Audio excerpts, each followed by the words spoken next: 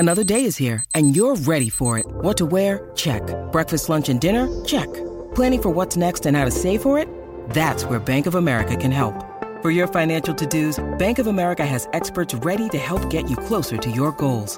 Get started at one of our local financial centers or 24/7 in our mobile banking app. Find a location near you at bankofamerica.com/talktous. What would you like the power to do?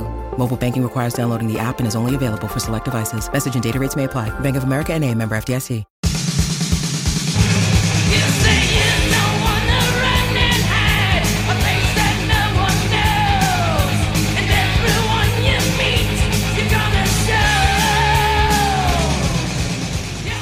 Welcome back to the Metal Exchange. Justin and Chris here with you for another week, and a couple days late. I know you were under the weather, but as this drops, it is Thanksgiving morning. I hope everyone is doing well. How are you, my friend? I'm doing much better. And this week's episode is brought to you by the letters W.A.S.P. It definitely is, and this was a selfish choice on my part, having seen them in concert last Friday. But so I look forward to talking about that.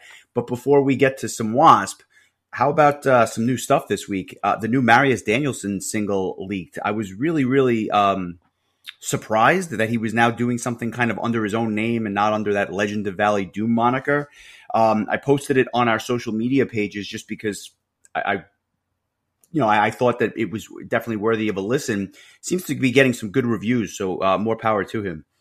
Yeah, I was kind of tickled to see that Carl Ken James of Shadow Gallery enjoyed it. I don't know if you saw that, but he actually made a comment saying that he really liked it. And yeah. I tagged Marius. I happen to be friends with him on Facebook, so he could see it. So I thought it might have been a thrill for him to see somebody like Carl appreciate his work. I always find it funny that Carl can be kind of a power metal guy, despite being one of the driving forces behind an all-time great prog metal band. Yeah, very, very well said. I found that interesting as well. Just a couple of other things on my end.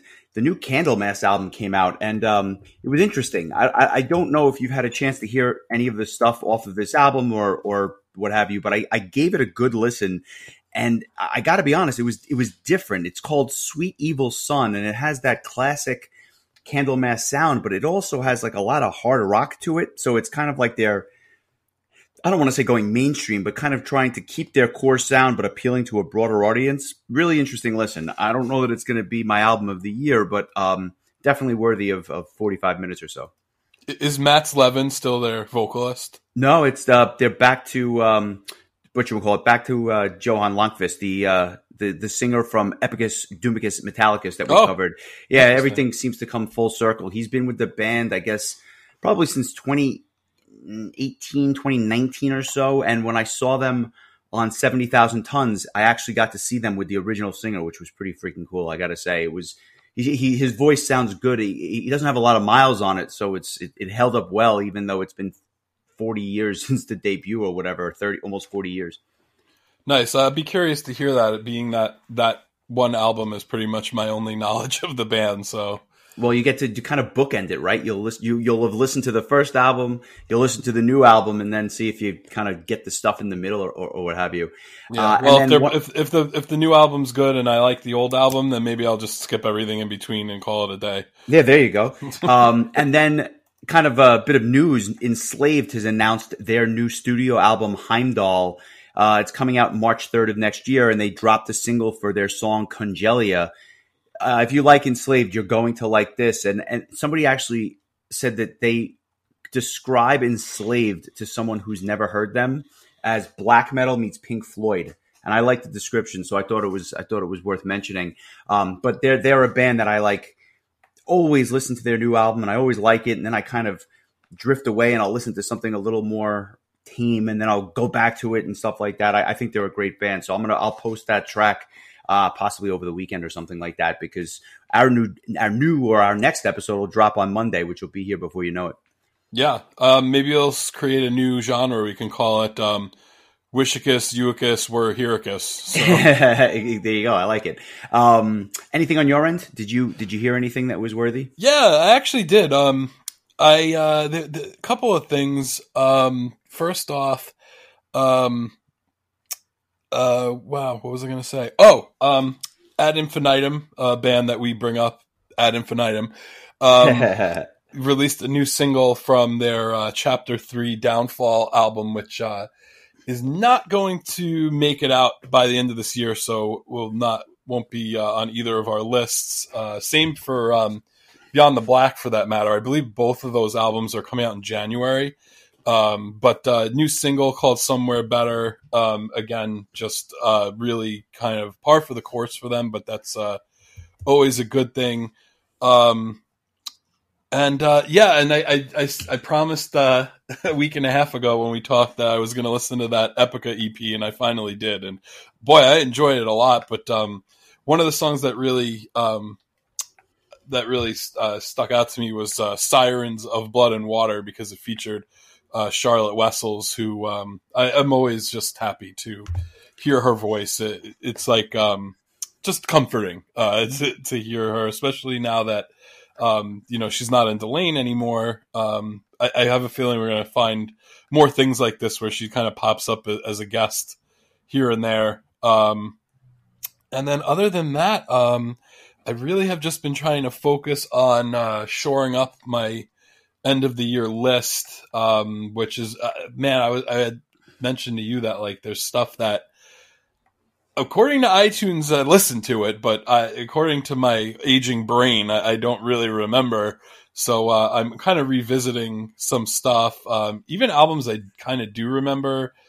I listened to them so earlier in the year that I just don't really remember them all that well. And I'll be honest with you, like, yeah, there wasn't that much stuff that really made me want to revisit it this year. And so that, and I know we're going to really get deep into the weeds when it comes to that when we do our episode. But yeah, like there's just been a lot of very good stuff, but not a lot of really great, like, blow your socks off kind of stuff. That has, at least for me, has been few and far between. I agree. And it's a little disappointing in that regard. I'm sure many would argue that it's been a great year and that there's been a ton of memorable stuff. I wouldn't. Good stuff, for sure. Lots of good stuff.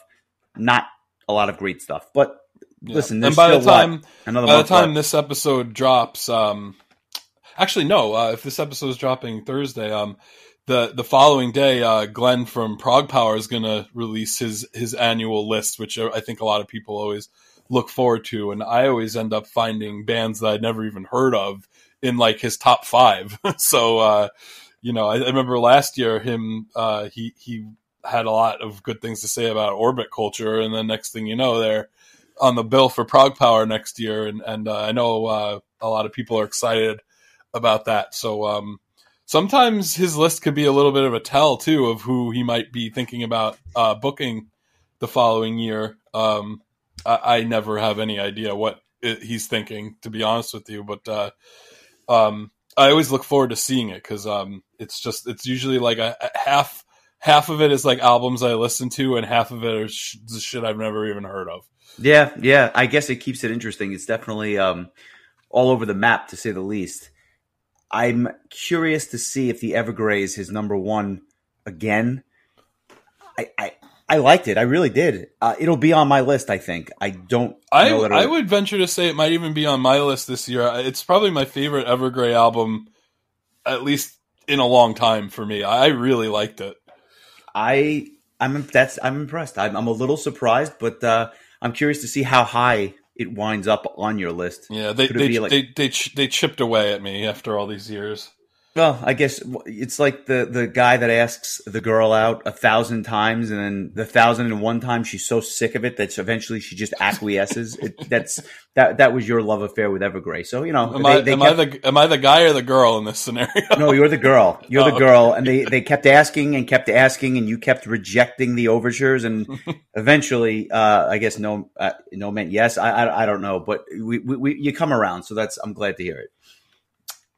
Well, I guess I was in search of truth and I found it. Yeah. Let's talk about some Wasp, shall we? I will definitely talk a little bit about the show that I saw, which was really, really interesting in and of itself. And I have some strong thoughts. I actually I've been hearing some stuff, and so I'm going to let you kind of talk about it, and then I'm going to follow up with some of the. I was surprised at some of the talk that I've been seeing, and I'm not going to. I haven't seen any talk, so I'm curious to see if and I haven't even talked about this with anyone. So I'm curious if my impressions of the show matched or mirrored what other people are saying, or if I am on an island all by myself, which is so often the case. I have a feeling that what you're going to say is similar to what I've been reading, but I'll let you. Okay. I'll let you talk about it. All right, we'll get there. I want to talk about their debut album. I want to go back to August 17th of 1984.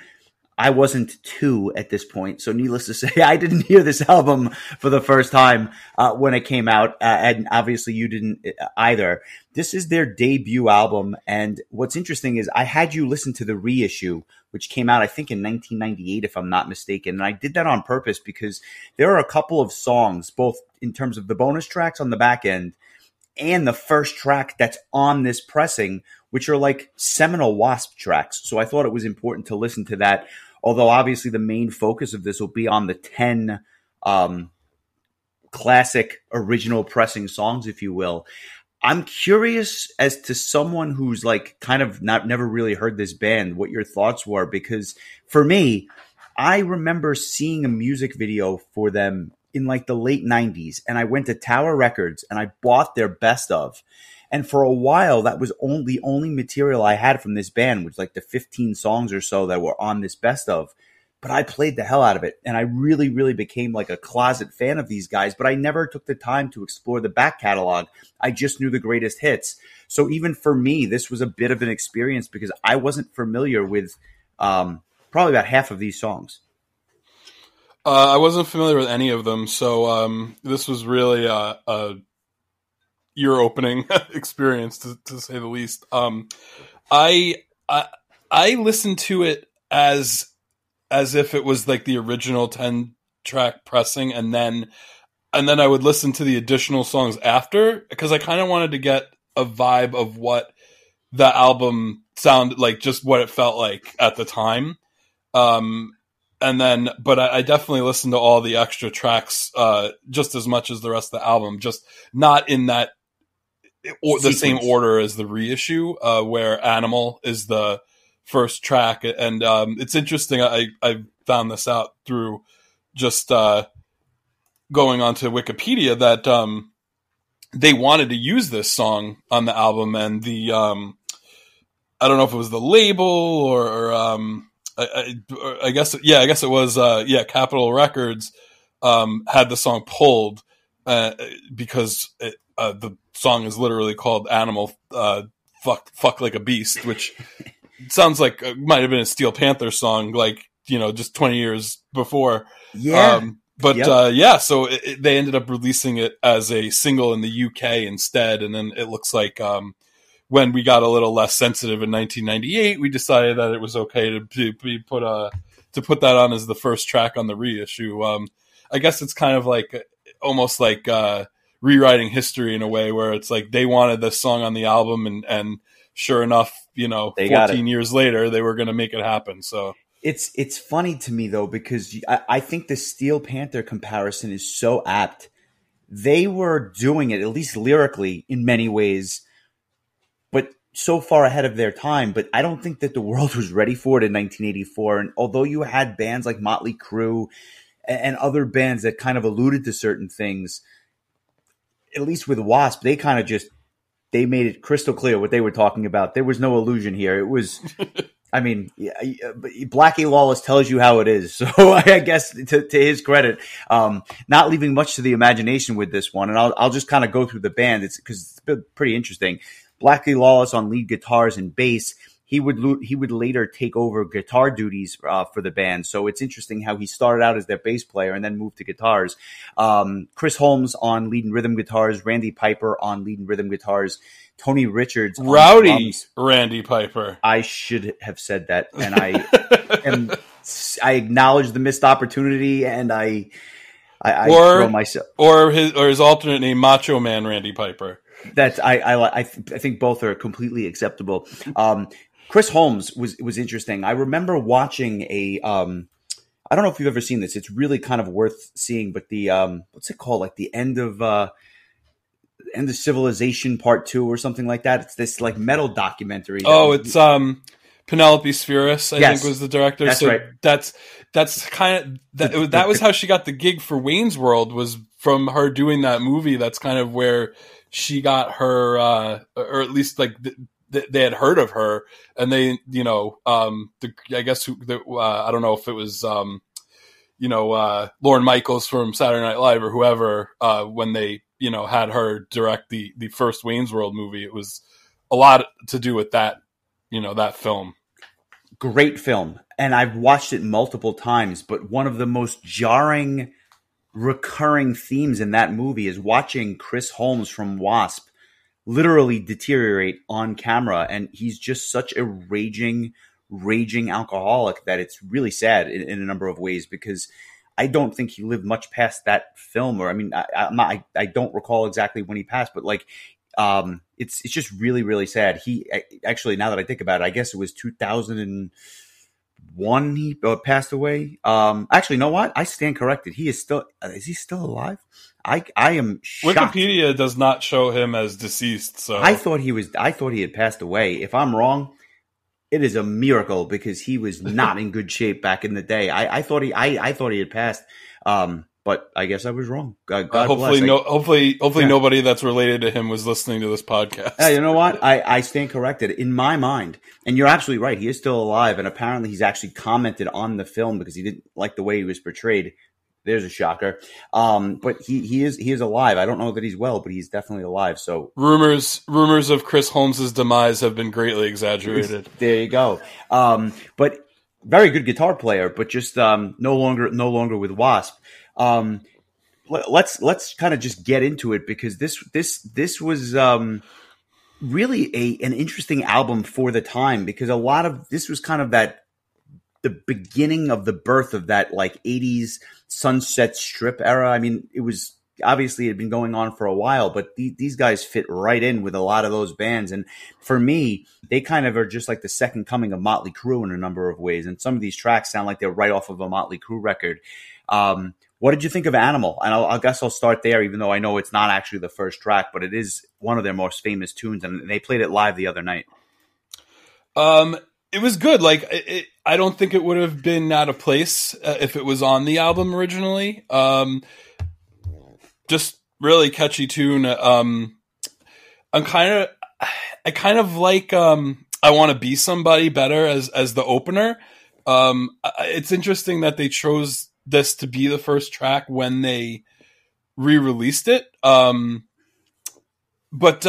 I mean, I can understand the appeal and why they wanted to release it as a single, and I can understand why they were disappointed that the song was ended up being removed from the album. Good tune. I have to say and I feel like I say this a lot when we cover bands from around this time. It's surprising to me, like, that. I don't know. It sounds like it sounds like it would be more modern than 1984 to me. I think I thought, like, somebody had warned us about the production value, and I actually, for an album that came out in 1984, unless the reissue was like remixed or remastered or something, it sounds pretty good to me. I've heard things from years later that sounded a lot worse than this. So almost unlistenable in many cases. This I thought the production here, there were certain songs that I thought the production was actually pretty bad, but this one, not one of those tracks. I thought that it has this raw, unpolished sleaziness to it, but I think that was on purpose. Like, I think that that's the sound they were going for, and they did it really, really well. and this song has a very big feel to it, like a very grandiose, we would catchy chorus. I love this song when I was a kid. I really did. I think I've played it a little bit too much. Couldn't tell your parents that you love this song. No, absolutely not. That was not going to happen. I think this had the parental warning on it, actually. But for me, I don't know that I love it as much as I used to. Whereas I Want to Be Somebody, the second track or the first track, depending on how you look at it, this is probably their biggest song. This is what they closed their set with when I saw them last week. This is their hit. And this, I think, is the song that they're most known for because it's got this really awesome drum beginning. And then it goes right into this catchy riff. Another classic tune. And Blackie's vocals on this track are just phenomenal. And nobody's going to confuse him for Jeff Tate, right? Like, that's just not the kind of sound he has. But for this kind of like sleazy, almost like a hardcore superstar type of vibe to it, this is really, really special in terms of the way he approaches the vocals. He's a very good frontman. And from what I understand, it was even crazier back in 1985. I had friends that saw him back in the day, and like it was a wild show. But this song, even live, has that anthemic sing-along quality to it. It's definitely a favorite of mine. Cool. I have to say, like, this being my first time really listening to his vocals for an entire album, I really enjoyed them. I feel like you don't hear singers that sound like this anymore. The closest that it reminded me of was the late vocalist from Quiet Riot. Was it Kevin DeBrow? Is that his name? He actually did pass away. It kind of reminded me of the little bit that I was aware of by Quiet Riot. But I felt like the difference was that this felt less, it felt less like radio oriented. Like they were trying to make pop hits or like pop rock hits. Like this is like the whole album really is very like just hard rock, and it's not quite at that point where, you know, Motley Crue was obviously making songs like Girls, Girls, Girls because they knew that it was going to be, you know, a big hit on MTV and on the radio and stuff. Like this to me sounds like a band who couldn't give a shit if this stuff was on the radio. They just wanted to make their album and make a good album, and that's just how it comes across to me. That doesn't feel like they were trying to manufactured for radio or exactly. Or whatever. Because I also agree. like, I mean, I'm not like an expert on the scene at that time, but I feel like it hadn't quite blown up to where it would be in like 86, 87 at this point. So the you know, that West Coast scene was still kind of in its infancy, to my understanding. Yeah, it was. And I actually have a wonderful book that I read. It's called Hollywood Rocks, and it's basically the ultimate guide to how the Hollywood, California music scene in the 80s. And it's all interviews and not interviews, but basically like excerpts from conversations with all the players at the time.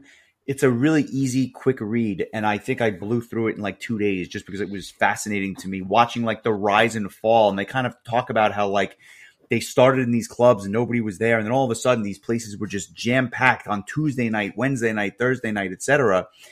And then all of a sudden they get to like the later years, and by like 1989 they're playing, you know, there's still bands in these places, but the bigger bands are playing arenas. And then all of a sudden Nirvana comes and nobody's at these clubs anymore. And it's just how it happened overnight. It is a fascinating look. And just listening to some of these musicians tell their stories of like overindulgence and, you know, all the excesses in life. And then to have it be gone in the blink of an eye, it is a fascinating read. I strongly encourage you to take a look at it. Yeah, it was like overnight everybody traded in their battle jackets for flannel shirts and That's right. jeans. That's right. It was, I mean, and like, so then some of these bands start adapting to that sound, but they just, they were older at this point. And then at this point, they're in their 30s, late 30s. And then you got a bunch of grunge rockers that are 23 years old coming out of Seattle, and they were just blown off the map. And like, they used to be like all these issues regarding like putting up your posters on the Sunset Strip and making sure that you got like the best sight lines to these posters so that people came to see your show. And then by 91, you couldn't even find the poster because it was like empty. It was really, really interesting. So I think W.A.S.P probably had their posters up. I don't think they gave a shit if they were on the radio. Yeah. I mean, that's just the vibe that I got. Yeah, no, totally. And then you get to Love Machine, which is another one of their big hits. This one has a definite Motley Crue vibe to me. And I think it's this like really interesting drumming. Very, very simple, but it kind of helps carry this song. And it makes me want to like drum on the steering wheel. It's one of those songs that like when I hear it, I kind of rock out to it or whatever. A bit repetitive, but I can easily see why this and really the two prior songs are both kind of big hits. Like they started strong, and then from there it goes on in a little bit of a different direction. Yeah, this is kind of the beginning of W.A.S.P. What W.A.S.P. teaches you to spell. The first time I heard this song, I was working as usual, and I had to like do a double take, and I was like, "Are they singing LL Bean? Like LL Bean?" Like I thought it was like I thought I was gonna run out and get a pair of khakis and maybe a hoodie. Then I realized that's not. But there were maybe a couple of things I misheard during my my W.A.S.P. experience. But this is I'm not going to be able to unhear it now, unfortunately. So now whenever I hear this song, I'm just going to think about khakis. If it's don't you hate when that happens? You mishear it and then you can't unhear it or you can't unsee it. I'm with you. Any thoughts on the song itself, or just khakis and no? Honestly, like it's interesting because this last week or two, I've been rewatching the Karate Kid movies because, like, I don't, I know you're a fan of Cobra Kai, as am I. I feel like the Cobra Kai series has really made the Karate Kid sequels feel so much more important. Like I feel like they kind of like passed out. The second one kind of got like mixed reviews. The third one was pretty much panned. But now that a lot of those characters have been brought back in Cobra Kai, where you have like Chosen and Terry Silver, it's so much fun to see them in their young forms, and it breathes this whole new life into these old movies.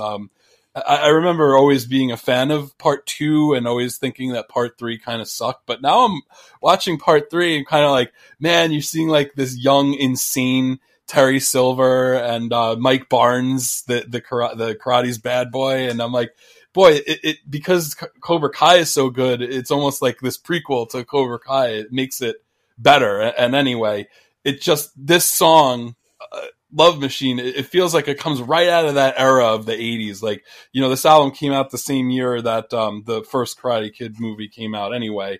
So I've kind of I feel like I've been trapped in the 80s with both, movies and music.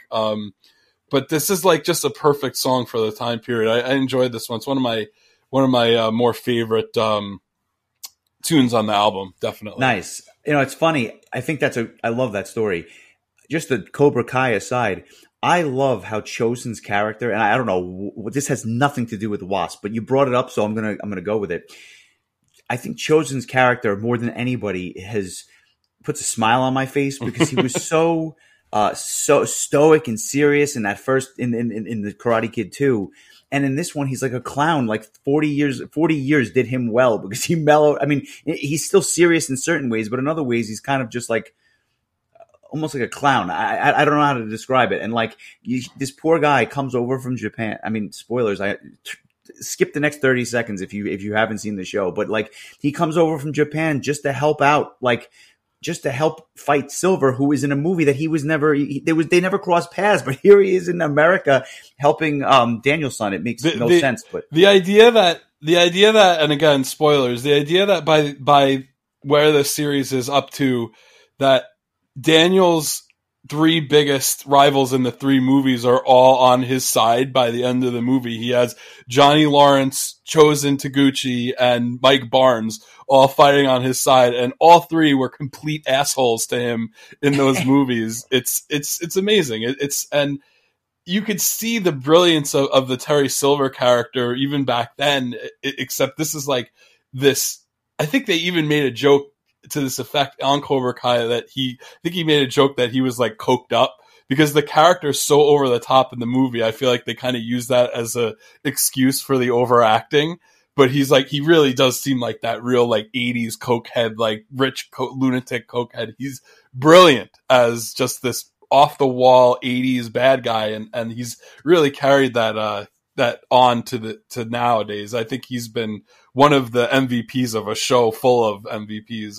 The fact that they chose not to ignore these sequels, and like I don't know if you even picked up on the whole thing where it's revealed that Daniel was introduced to his wife by the girl that he met in Karate Kid 3, who happens to be his wife's like cousin or something. Yep. Like that attention to detail makes me a fan of something even more. I love stuff like that. So yeah, I wish other shows did it.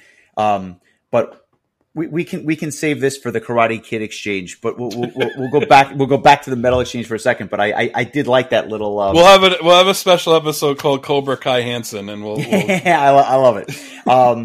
It's funny. The Flame is the first track that I'm hearing that I had no familiarity with. I had never heard this song before in my life. This, for whatever reason, I didn't think the mix on this track was particularly good. And if people are kind of knocking the mix on the album, on this song, I happen to thoroughly agree. I don't think it's that good. Blackie is a little bit too high in the mix. I thought it was the back end of it was a little muddy for my taste. The chorus is so simple, but quite good. I didn't love the guitar solo. I don't think it's my favorite track by any means. I think it's kind of one of the mediocre tracks on the album. I know other people love this tune. It just misses the mark for me a little bit, but I don't hate it. I don't hate it. It's just a good song. I wouldn't call it great by any means.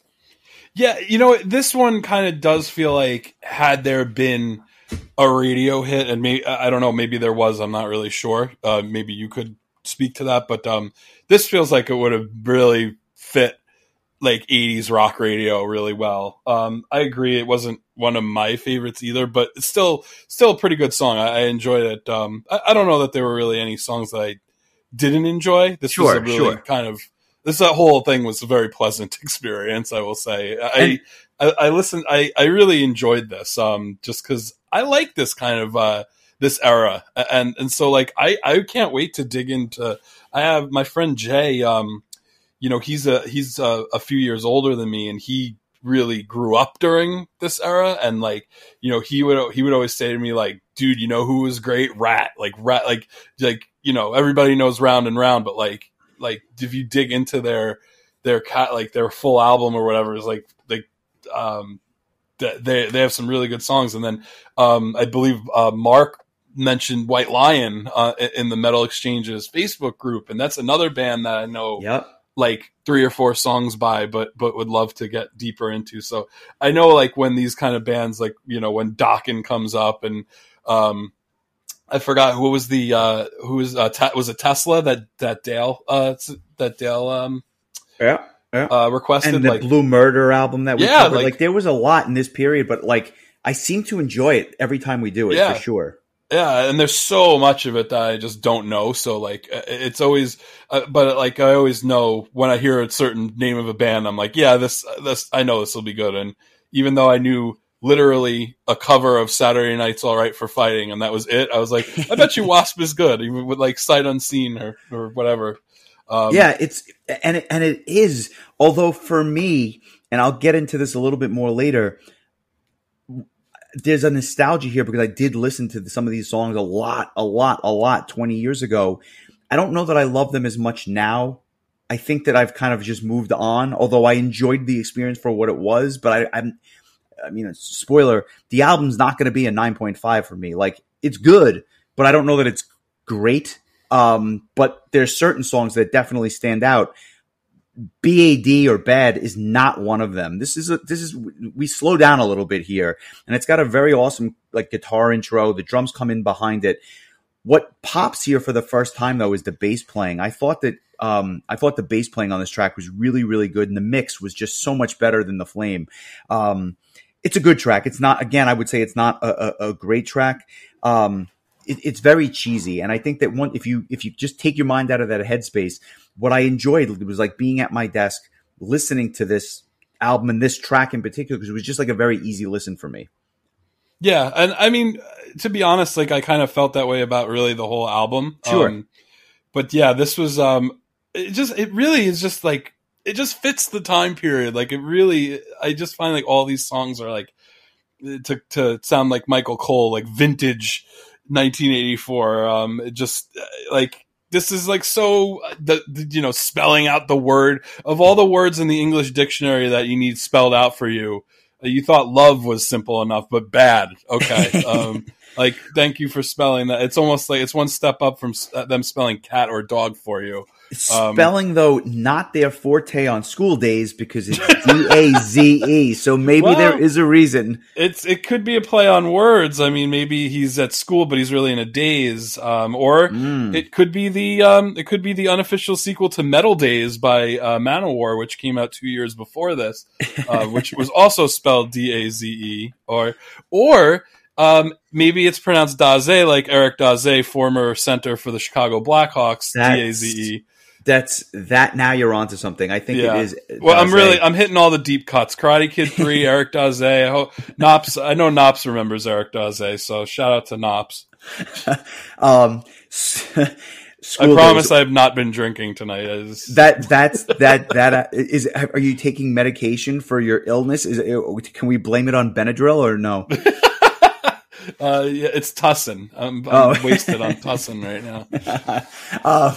School Days is the last of the 4 singles on this album. You had talked about like radio play. I have no idea if this stuff was on the radio, but what I can tell you is Love Machine is the first single. I Want to Be Somebody is the second single. Sleeping in the Fire, I thought was a really interesting choice for their third single, and then School Days as their fourth and final single from this album. This has the silliest intro with the Pledge of Allegiance and the school kids, and I'm like, what the fuck? What is this? And it really has that glammy Motley Crue vibe going on, probably more than any other track on the album.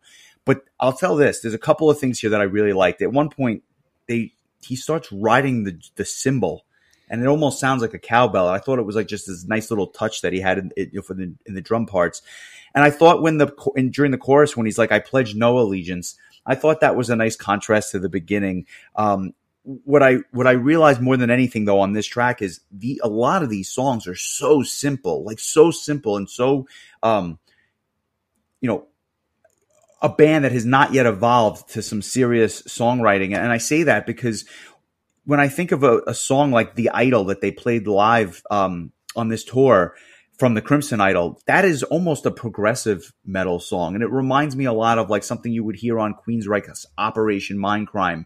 But this album, this first W.A.S.P. album, is the antithesis of that. It's so simple. It's like, like paint by numbers, intro to metal 101, but it's endearing in its own way.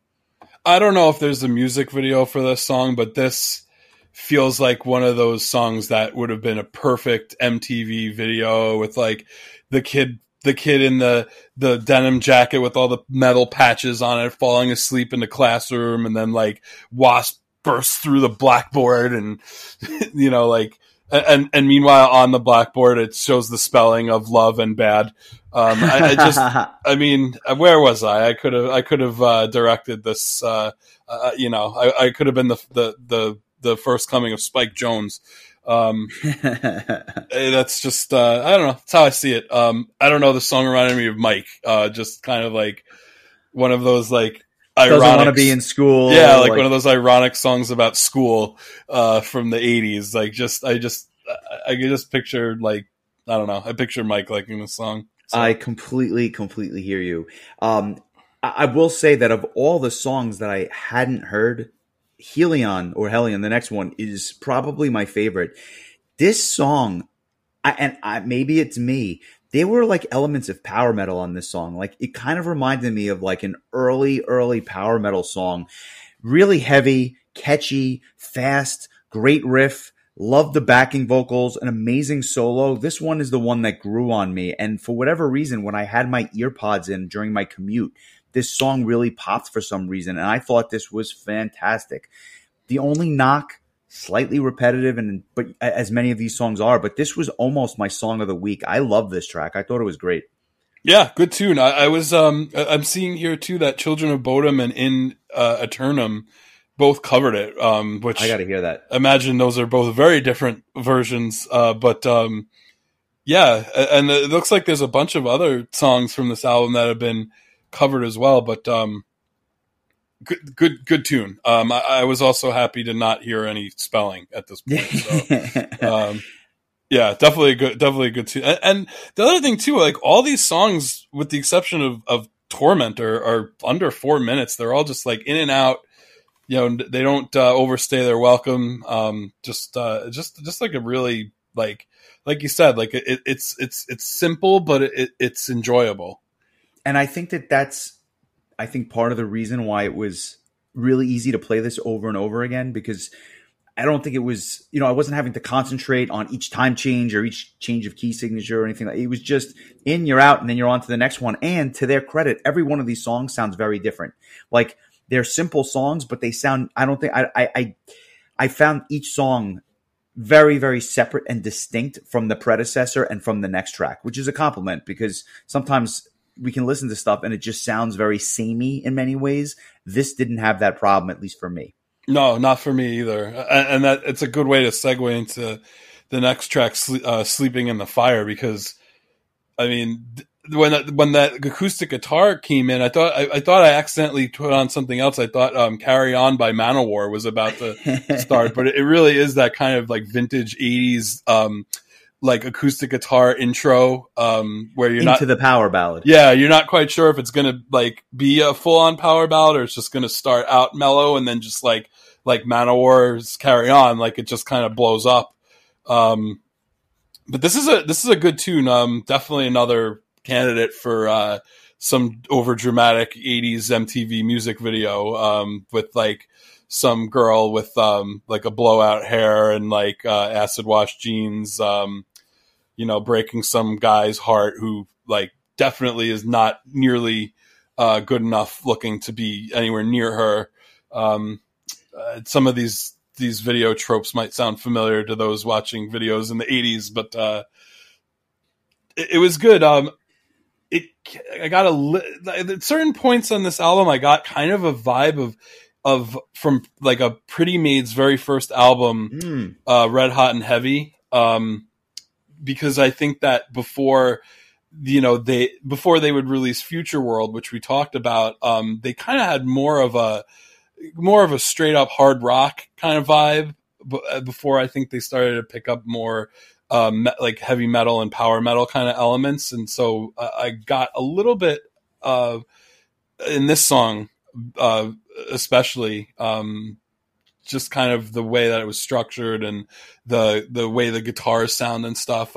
Just a little something that I kind of picked up. Not really anything that Pretty Maids did beyond that first album, but there was kind of this like rawness to that very first album, which I believe was released the same year as this one in 1984. So I have a feeling that there were probably just a lot of bands that were experimenting with that type of sound around that time. So I'm sure that's not a coincidence, but yeah, good kind of power ballad, kind of emotional kind of tune. If I'm remembering the album correctly, I think this is the only one, right? It is, and in my opinion, it was almost ahead of its time. I feel like if this song had come out in 1988, it would have been all over the radio. But I don't know that they were playing the metal power ballads in 1984, so it kind of missed the mark. But to me, this was the song that should have been the radio hit. I think it's probably the most palatable. It's not as sleazy as some of the others, and it has like that Dokken-esque songwriting quality to it. Although I do think Pretty Maid is a very good example for that early Pretty Maid sound, but I hear Dokken on this. And And then it's like the complete antithesis of On Your Knees, right? On Your Knees is Steel Panther before Steel Panther. It is a sleazy, hard rocking tune, amazing verses, a chorus that's kind of boring and repetitive for sure, but that there's this bridge that's by far the best bridge on the album, and Blackie sounds fantastic. It's such an 80s chorus, like where like it's like the everybody's like, it's almost like an anthem kind of vibe. Yep. You know, it's like it's not like super catchy or anything, but it's just kind of like, you know, it's just very 80s. As is Tormentor, which is the next track, in my opinion. Like the guitar tone and the drum patterns just very timely. This is what you were hearing on the Sunset Strip in '84, and like it's kind of paint by numbers, but I enjoyed it. It's just a little slow, but it has this chunky riff that I really, really enjoyed, and I like how it kind of picks up speed. A lot of these tracks stay in one lane and they stay there for kind of the whole duration of the tune. This one kind of picks up speed as it gets to that instrumental section. And then at the outro, it completely goes off the rails with this like crazy guitar tone.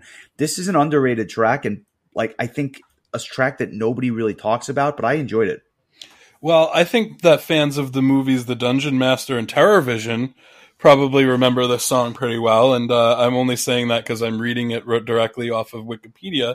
But these were two films that I believe were both involved film director Ted Nicolau. I might be butchering that pronunciation. So he must have been a big W.A.S.P fan, because they seem to have used this song in both of those films in 1984 and 1986 respectively. I'll take it one step further. Do you know why? W.A.S.P is in the movie. Oh, well then there you go. That makes a lot of sense. I have never seen it, but from what I understand, W.A.S.P is actually in the movie, and so I think that has something to do with it. So I think that that's kind of why they used this stuff. Well, that's awesome. Well, yeah, that's a great little nugget of information. Very cool. Yeah, you learn something new every day. Yeah. This is my second favorite song with the word Tormentor in it. After Steel Halloween, being number one. Steel Tormentor. Yeah, I had a feeling, but it's in good company, so I'll give them that. Did you like it, or just did it kind of miss the mark for you? No, it was good. I think it was just kind of like you said, like every song kind of has its own flavor, and none of them are really bad. Not even bad. But yeah, I don't know that there was really any one track that really stood out to me. Like, I just thought everything was very, very solid. And I made an interesting choice for my song of the week, which you'll understand when we get to it. Just because I kind of had a hard time finding something that really stood out. So, well, it's funny you mentioned that, because here we are to the last song on the album proper, "The Torture That Never Stops." It's not my track of the week, which is, now we're getting into really interesting territory, because we've gone through the whole album and none of us have picked a song. But this is a very good closing track. I can't really imagine any other song in this closing spot. It's like a mid-paced rocker. It's got a rawness to the sound, and it's very underrated. And I don't know if you hear this, but I definitely hear like a Sirens by Savatage on this track, and I thought it was awesome because and it also like kind of picks up speed for like the last 30 seconds. This is a good track, and it's well constructed, but I definitely hear that early Savatage sound. So I was a sucker for it right away. Yeah, I like it too. I like that. I thought that this and I Want to Be Somebody are two of the better songs on the album, and I like that they kind of bookended the original 10 track album. But I definitely echo everything you said. I agree. Like, there is kind of a bit of a early Savatage vibe in the guitar work here. But this is good stuff. Like, just really just a sign of the times, but in all the right ways, in all the good ways. I am with you. And that kind of concludes the album proper. A few words about some of these bonus tracks. The first one is Show No Mercy. And we talked about Cobra Kai earlier. This should have been the theme song to Cobra Kai. This song is phenomenal. Phenomenal. It is dirty. It's sleazy. It's angry. It's fast. I love everything about this song. It's got this really catchy groove. It's a headbanger. For the first time in Metal Exchange history, my song of the week is a bonus track because I love this song. Well, obviously, my song of the week is also going to be a bonus track, but it's not this. Interesting. Kind of doesn't really leave us with much else at this point. Well, but before we get to yours, which I think is a very interesting choice, what did you think of Show No Mercy? I have to think that you like this, and it should have been on the TV show. Yeah, I like this a lot. I listened to this in pairing with Animal because it was the B-side to the Animals A-side when they was released as a single. Hell of a single. I'm sorry? It's a hell of a single when you have both of those tracks as the actual release. That's awesome. Yeah, absolutely. So this again I think would have fit right on the main album. I don't think it would have felt out of place at all. But it definitely would have fit on Cobra Kai. I'm kind of surprised at how much Karate Kid / Cobra Kai has been discussed in this episode, but I guess when you talk about an album from 1984, that's bound to happen. So with a song called "Show No Mercy," there is no mercy in this dojo. So with that said, why don't we give it a listen and then we'll carry on. "Show No Mercy," Justin's song of the week.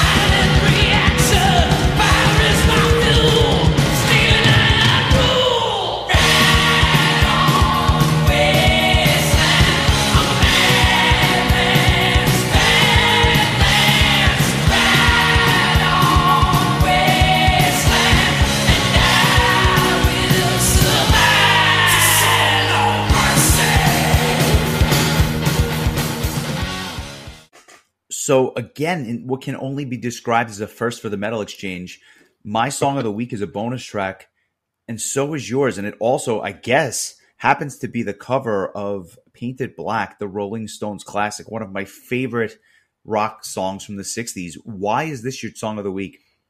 This is, first of all, like just an all-time great song in and of itself by the Rolling Stones. But no question. When I was in college, especially I want to say really early on, freshman year, maybe sophomore year, me and Knops had a mutual love for covers of Painted Black, and off the top of my head, the two of the bands that we would listen to that covered Painted Black were Gob, the punk rock band who, if you're familiar with the NHL video game soundtracks of the 2002, 2003, 2004 era, they would pop up on there. And the Tea Party, who was a band that Knops introduced me to when I first met him. He was like, it was half of what he ever wanted to talk about was that band. He was so into them, and I actually did mention to him that he should send in a request for a Tea Party album. So maybe that might be something to look forward to in 2023. So it was just awesome to hear another band take another stab at this song, and this song just really translates well to a hard rock or heavy metal version. It's a pretty gritty song for like an old 60s classic rock tune. So I thought, being that the only W.A.S.P song I knew before this week was a cover of Elton John, why not have another cover of a British, a British standard bearer be my song of the week. So I guess before we hear your thoughts on the cover, we'll give the Painted Black cover a listen. Here it is.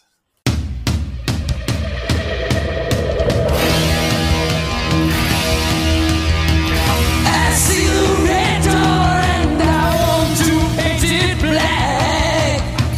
No colors anymore, I want them to turn black. I see the girls from Memphis in some clothes. I have to turn my head to my darkest toes. I see the line of cars and they're all painted black, with flowers and my love hope never to come back. I see people turn their heads and quickly look away. Never see the signs to me that changes every day.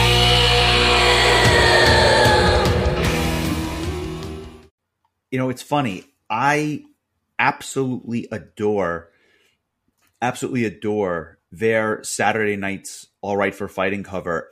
For some reason, though, this cover, I love the original, but for some reason, this cover doesn't grab me, and I like that they put their own twist on it.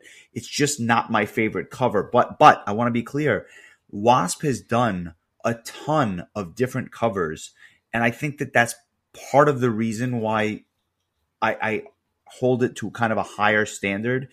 I'm going to just name a few of them, but they've done Somebody to Love, Promised Land, Mississippi Queen, Locomotive Breath, Easy Livin', the Uriah Heep cover. They've done a lot of covers, and they do a really good job, but this one is just not my favorite of the bunch. But as a fan of the song, I can understand why you like this interpretation, if that makes sense. So a good choice. Let me ask you this. On a scale of 1 to 10, what are you giving this, and what do you think you would have given it going into going into the week, knowing just the Elton John cover? I think that I would have expected to give it a 7.0, and I'm giving it a 7.0. It's pretty much exactly what I was expecting. And I think it's like I mentioned before, it's kind of like when I see a name like that, I just, the same way, like if I saw Rat or White Lion or, any number of those bands come across the way, I'd be like, oh, this is going to be a 7 at worst, probably. And I just thought this was really solid. Nothing really blew my socks off, but also there really wasn't anything even like approaching bad. Like, except for the song. I keep making that inadvertent terrible joke, but it was just very good. I don't feel like I could give it any higher or lower than that. I'm with you. I'm a 7 as well. I think that if you would have asked me 20 years ago, I probably would have given it a 7.5. I'm a little sour on them or whatever. But I want to talk more about the concert, right? Armored Saint takes the stage, and just my luck, John Bush, who I am an absolute fanboy of, especially live, can't sing because he had some vocal injury or issue. So he had missed like the 2 or 3 prior shows, and they had the singer from Dangerous Toys sing for them. And he was actually great. I thought that Armored Saint was phenomenal. And then with 2 songs left in their set, John Bush strolls out onto the stage and says, we're going to give this a go. And he winds up singing the last 2 songs of the set. So I did get my 8 minutes of John Bush on stage. Which 2 songs? It was Can You Deliver and what was the other one? It was the last 2 songs of the set. It was Can You Deliver and it was Madhouse. Oh. And it was great. And he did a really good job. And I thought it was fantastic. Armored Saint was every bit as good as they usually are, even with the other singer. They're just a solid live band. Now, I'm going to talk about W.A.S.P for a second. I have no idea what people are saying, and I thought that the W.A.S.P show was really good, but I have one major complaint, and it's either Blackie Lawless is the greatest singer in the history of metal, or something was awry here, because it sounded the W.A.S.P sound and Blackie Lawless's vocals, for a man who is in his 60s, he has not missed a beat. The man sounded like he was singing in 1984, and there had to be something going on with the backing tracks and stuff like that. And I'm not saying that he can't sing live. It was too good. It It was beyond good. It was perfection. And I think that there may have been some foul play as a result because it was a good set. It was an energetic set. And they had their music videos on in the background on screens behind them as they were playing. It was a really cool vibe. I just couldn't get over how perfect it sounded, and it kind of took me away from it. I almost, for a band that should sound raw and sleazy, it was too well produced, if that makes sense. Is that similar to what other people are saying? Because those are my thoughts. I mean, I thought that you put that in a way nicer way than some of the things I've been reading, which were this whole, like, he was full of shit and like all of his vocals were pre-recorded. And there were a couple of moments where he grabbed the microphone to kind of make it seem like he was really singing, but 90% of it. And, you know, who's to say maybe that something's up with his throat and he didn't want to bow out. And that was because I think I had heard someone else say that they had seen W.A.S.P live not that long ago, like a few years ago, and he was clearly singing live and he sounded awesome. So it's possible that he's battling something or something's going on and he needed a little assistance. But there were a few people that were not happy about that. And they thought that it was kind of shitty for the band to kind of like charge money for people to come and listen to something that was pre-recorded. And I think I had read somewhere a bunch of people were calling out Eddie Trunk for not saying anything about it because Eddie Trunk apparently made a fuss about it, about I don't know if he was talking about anyone specifically, but he had mentioned that he didn't like it when that was done.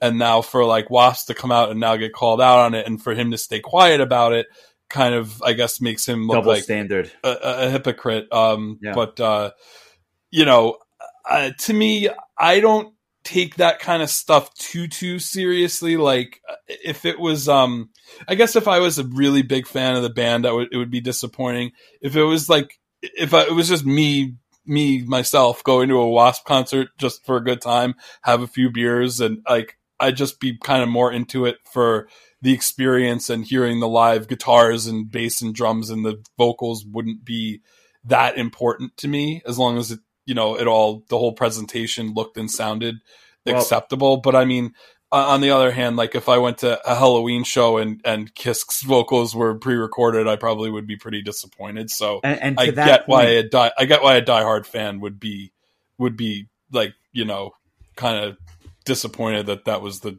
you know, choice that they made. His mic stand was huge and like almost blocked him so that you couldn't see him. And as soon as it came out, I said, something is not right here, because it was like almost like he didn't want to be seen and it was kind of hiding behind it. Maybe it was just me. And again, I could be wrong, right? Maybe he's just phenomenal live, but it didn't add up to me. I'll say that. One interesting thing though is, you have any idea who was playing drums for him?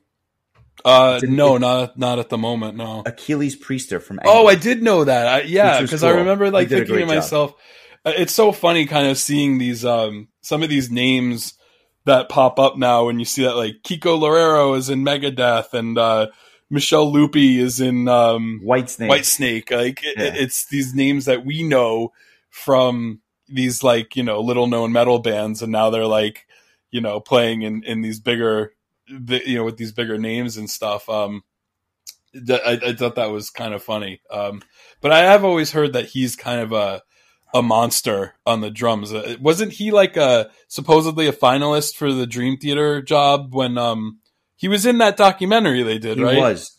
I'll tell you something. He's a phenomenal drummer. He's great. But one of the most interesting things I've ever seen was that documentary where he's trying to play the Dream Theater stuff and he fucks up and he completely screws up, right? And you're watching one of the best drummers in the world and he can't get through whatever song it was, I forget. And like you realize at that point the greatness that is a Mike Mangini or a Mike Portnoy, because here is one of the most accomplished drummers in the world, and he just flat out screwed it up and kind of messed up the audition. If you've never seen it, it is well worth an hour of your time to go watch this thing. It is incredible. In fact, I'm going to go watch it again just because I was joking with my friend about it that night, where the W.A.S.P stuff is so easy and so like you can do it in his sleep. but just don't ask him to play Dance of Eternity because he can't get through it. Well, there's a reason why, like, Rush just ended when, Neil Peart fell ill, because it's like just some guys just can't be replicated. And I mean, Neil Peart is arguably the greatest to ever do it. So, like, what's Rush without that guy playing drums? I mean, maybe you'd argue there is no Rush. I think a lot of people would argue that. So, on a similar level, it's going to be interesting to see what the Foo Fighters do without Taylor Hawkins, on the kit, after he was such a staple with that band, and his closeness with the rest of the band, especially Dave Grohl, who no slouch behind the drums either, but I don't think he has any interest in going back to doing that full time. So I'm curious to see if the Foo Fighters remain an entity. It would be disappointing if they don't, because selfishly I still have yet to see them play live, and it's something that I really would like to do. It sucks that I'll never get to see Taylor play, but it's funny because I just feel like some drummers don't always get their due. So it's I think it's nice to kind of bring them up every now and again. I'm with you, and like I said, Achilles did a great job. Just a couple of quick news items before we run out. Riverside has announced their North American tour dates for next year, starting in Tampa Bay on February 17th, going for about a month, ending in Carrboro, North Carolina, a city that I can't say I've ever been to, on March 21st. They are playing New York City, which was of particular interest to me, on March 16th, Stone Cold Day. So I'm looking forward to catching them. I haven't seen them in a long time, so always a pleasure to see Riverside. And their opening band is the Siberium, who we saw at Prague Power this year, which I thought was interesting. And then Elevati, another band who I've never seen live, have announced their 2023 tour dates. And I don't know if you heard about this. That tour kicks off in Baltimore, Maryland on March 2nd. It ends April 1st in Richmond, Virginia. And joining them is Omnium Gatherum and Seven Spires. That is a really cool show. Yeah, that's a great lineup. And good for Seven Spires. I think that's another tour where they're going to get some eyeballs on them. Yeah, that I think that they're going nowhere but up. They are going to do a headlining tour before you know it. But like a real headlining tour. Yeah, I've not seen Elwady live before. I think that would be really cool to see. And I'm not really super familiar with Omnium Gatherum. I should probably. I think you'd like them. It's melodic death metal, but there's a poppiness to them that I think you would enjoy. Like they do a great job, and I have seen them live. And obviously I've seen Spires live multiple times, but I'm going to make a point of trying to get to this show on March the 3rd when they play in New York City. I feel like that would be a really fun show to go to, and it happens to be on a Friday. So I'm going to make my best efforts to get to that after work on that. Well, is that only a week after the, Powerwolf show, or 2 weeks after? 2 weeks. Yeah, that's the thing. Like for me, like getting down, I definitely I have guaranteed penciled in going penned in, not penciled in, penned in. Powerwolf in February and Halloween in May. It's a tough one. It's funny.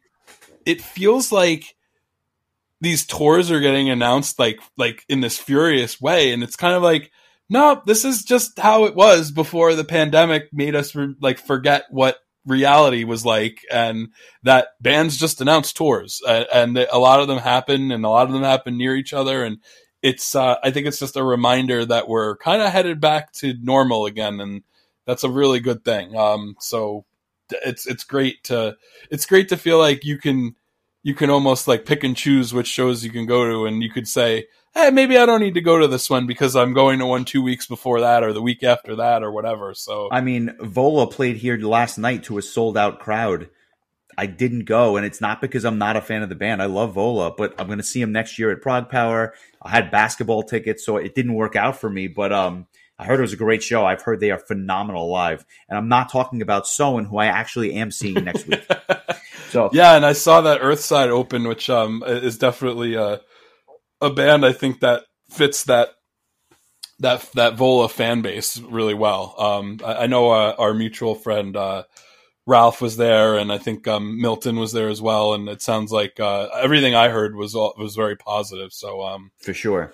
Yeah, I have to really bone up on my Vola knowledge going into Prog Power, and I'm kind of glad you mentioned Prog Power, because I wanted to bring up the day one Wednesday night lineup has finally been announced. I guess there was a snafu with one of the bands, and they were caused a delay in the announcement. Jokingly, Nathan posted after centuries of waiting, which I don't know if it felt like it was that long, but it was significantly after Milton had announced the Thursday night lineup. So I'm going to name each band, and you can give me a few thoughts on them. So we start out with the opening band is going to be, I believe you had told me that are they from New York, Ice Age? Yeah, they're a Long Island band. They're called Ice Age. They were, I think, on Magna Carta back on the day with all those other bands that we've talked about with like Magellan and Shadow Gallery and all that stuff. I like them, although I am not terribly familiar with what I've heard. I need to go back and listen to those albums as well. But an interesting opener. I'll probably catch a flight down with them. I mean, it should be interesting, to say the least. Okay. I'm going to skip the band number 2 for the end, because I have a few extended thoughts that I've, for whatever reason, just had a complete mind fart and brain fart and forgot to mention. But so we'll skip band number 2. Band number 3 is I probably should have remembered. Cynic. Yeah, Cynic is going to play their Focus album. Yes, which is it will be the 30 year anniversary. They also were just announced to be playing that same set on the 70,000 Tons of Metal festival this early next year. Thoughts on this? I'm not familiar with this album. I have listened to this album, I think, about 10 times, and I can't get into it. And it's actually an album we probably should cover, because I need to give it another listen, and I need to do it day after day where I can kind of immerse myself in it. Our mutual friend Tyler basically told me, you have to go see this band on the cruise, because he said that like they are that good live. I don't hear it. I mean, I'm a prog guy and I can't get into this band, so I must be missing something. An interesting choice. I think it's a worthy spot for the band. It just falls on deaf ears with me. Yeah. Like we did earlier this year, I think that we'll probably dig into some more prog power bands. I mean, I hate to say it, but you just never know who the hell is going to end up sticking onto the lineup by the time it gets closer to the festival, with all of the issues we've had with visas and all that over the years. They're an American band, so there's a very good chance they do. Yeah, play. I guess there's not too much harm in that. But yeah, I definitely, when there's a band playing an entire album, I think that it behooves us to talk about it. The second to last band, Swallow the Sun, from Finland, I believe. They are. It's doomy death metal from Finland. An interesting choice for Nathan. I don't really think this is in his wheelhouse per se. It's kind of the antithesis of what he usually books. I'm a fan of the band. I've seen them live. They put on a phenomenal show. And to me, it's one of the highlights. It's them and band number 2 for me, for my money. I'm looking forward to both of those sets. Yeah, another band that I am not super familiar with, so I'd like to give them more of a listen. Do they have a lot of albums? I feel like they've been around for a decent while. They have. But I mean, even if you just started with the new one, it would be a good place. The one of the last 2 albums, I think, would be a good place to start for a new. Yeah, band. I have a couple of tracks from their Moonflowers album that I probably got on your recommendation. So that's another band I'm going to have to give a listen to. And then headlining, there'll be her second time at Prog Power, Doro. Just the classic, that classic heavy metal sound from the 80s, and she's a hell of a live performer. I thought she really kicked ass when the last time she came to Prague Power, and I thought it was super cool when she came out with Angra and did a song with them. So that kind of rounds out the lineup. Do you have any thoughts on that, or just it is what it is? I appreciate her and her legacy, and I think that she is very good live. Just not. I would have booked somebody else if it was me, but again, that's just easy for me to say, right? I don't have any skin in the game. If I'm there, I'll probably watch some of the set. I just don't. I don't know. I don't have really strong thoughts. I wasn't familiar with any of her songs, either solo or Warlock. And then going into her last appearance at Prague Power, I found out that there's some really good stuff in that catalog of songs and I ended up enjoying it a lot more than I thought, and so it's cool. It's a cool choice. I think it's going to be interesting, and so kind of backtracking. So the band number 2, they had the distinction of being the focus of our 100th episode, and that being Power Quest, and what makes that interesting beyond the fact that I'm completely obsessed with them is that this is being billed as their final festival appearance before the band retire. Well, the band is retiring. The band members, I can't speak for all of them. I don't know what anybody else's future plans are. I just think that Steve Williams is personally retiring the band. It's a lot. It's a lot of thoughts for me. It's a lot of excitement. I have been really clamoring. There was a time in my life where I never thought I would see this band play in the United States, and now we're kind of reaching the point where we're going to see them twice. They were supposed to play at Prague Power this year on the initial lineup, and I think the pandemic kind of poo-pooed that possibility. But it's going to be amazing. It's going to be emotional. I'm kind of glad that we have some time to kind of process the news and then kind of go into it, and I think it'll be good. I think it'll be closure, and I think if they only play for 60 minutes, I think it's going to be one of the fastest hours of my life. But I'm really glad that I know that a number of the members of the band, Ash in particular, were really excited about coming back to the States again. And I think that they had such a positive experience the last time they played at Prague Power that I think it's really great that they'll use that center stage for their final festival show. I imagine there will be a final show probably closer to home for them. But I mean, I know where I'll be for that.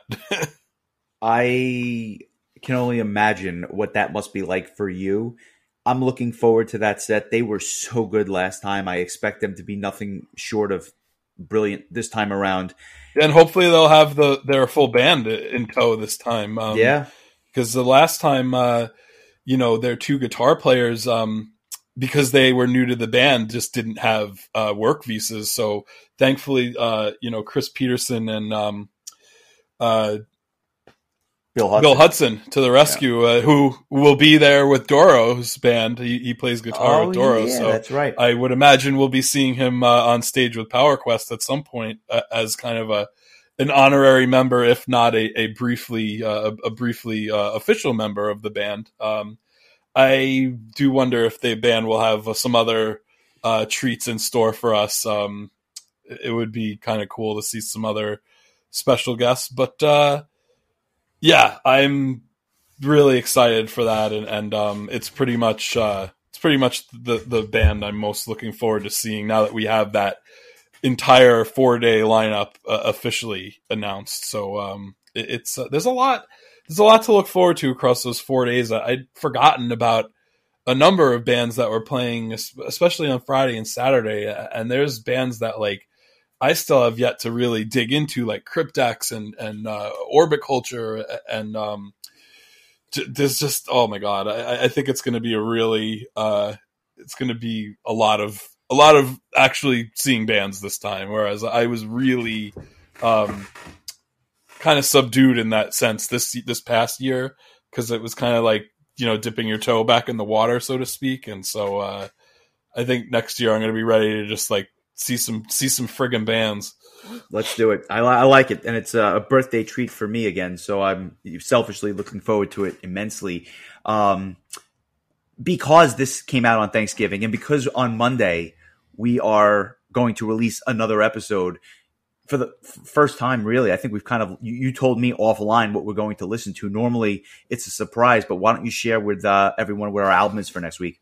Yeah, well, being that we're going to be recording these episodes pretty much about 3 or 4 days apart, I went with something that I think was, again, another kind of,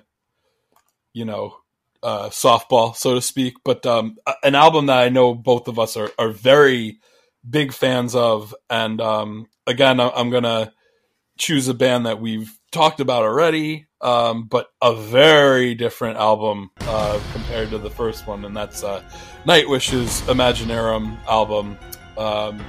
We talked about Oceanborn, which was their second release, and that was when Tarja Turunen was their lead vocalist, and now this would be the second album that they did with Annette. Why am I forgetting Annette's last name? That's so weird. Annette Olson. Annette Olson. This I love talking about this band because opinions are so varied as to there's people who absolutely love this album and Dark Passion Play, which were the two albums that Annette were on. There are people that are just like Tarja or die, like Tarja's my ride or die, forget it. And then and now we have two albums now with Floor, which we talked a bit about Human Nature on our year-end episode last year.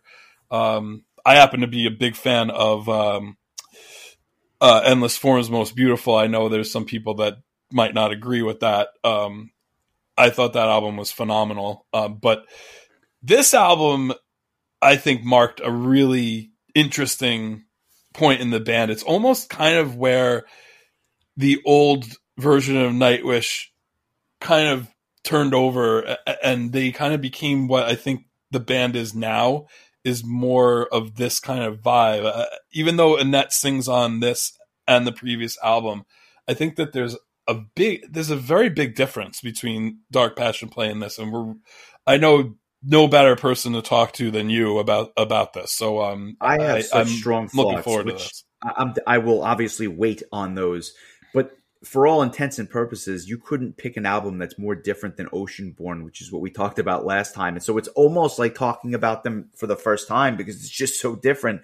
And if you played something off of Oceanborn, you played something off of this to the casual listener, they would say, well, obviously it's two different bands because they just sound nothing alike. So it'll be an interesting choice. And then we have our album set aside for the beginning of December, which is a request that we are finally getting around to. So we'll announce that on our next episode as well. Yes. So enjoy. Yeah, again, like I said, like just finding the next album to pick. It's like, do I want to try to pick a band that we haven't done yet? Or there's so many bands we've talked about that obviously deserve a revisit, and Gamma Ray and Gamma Ray last week and Nightwish next week, I think are both kind of bands in that discussion. So I don't know. I've kind of gotten to the point where I'm just kind of winging it each time it's my choice. There's plenty to choose from, so I feel like you can't really go wrong. No shortage of options, to say the least. But enjoy the week, bud. I look forward to catching up with you soon and talking about some Nightwish. And keep the requests coming. Love the engagement on social media, and we will see everybody real soon. Take it easy, bud, and enjoy the Thanksgiving. Yeah, happy Thanksgiving, everybody, and we'll see you in a few days. Take it easy, bud.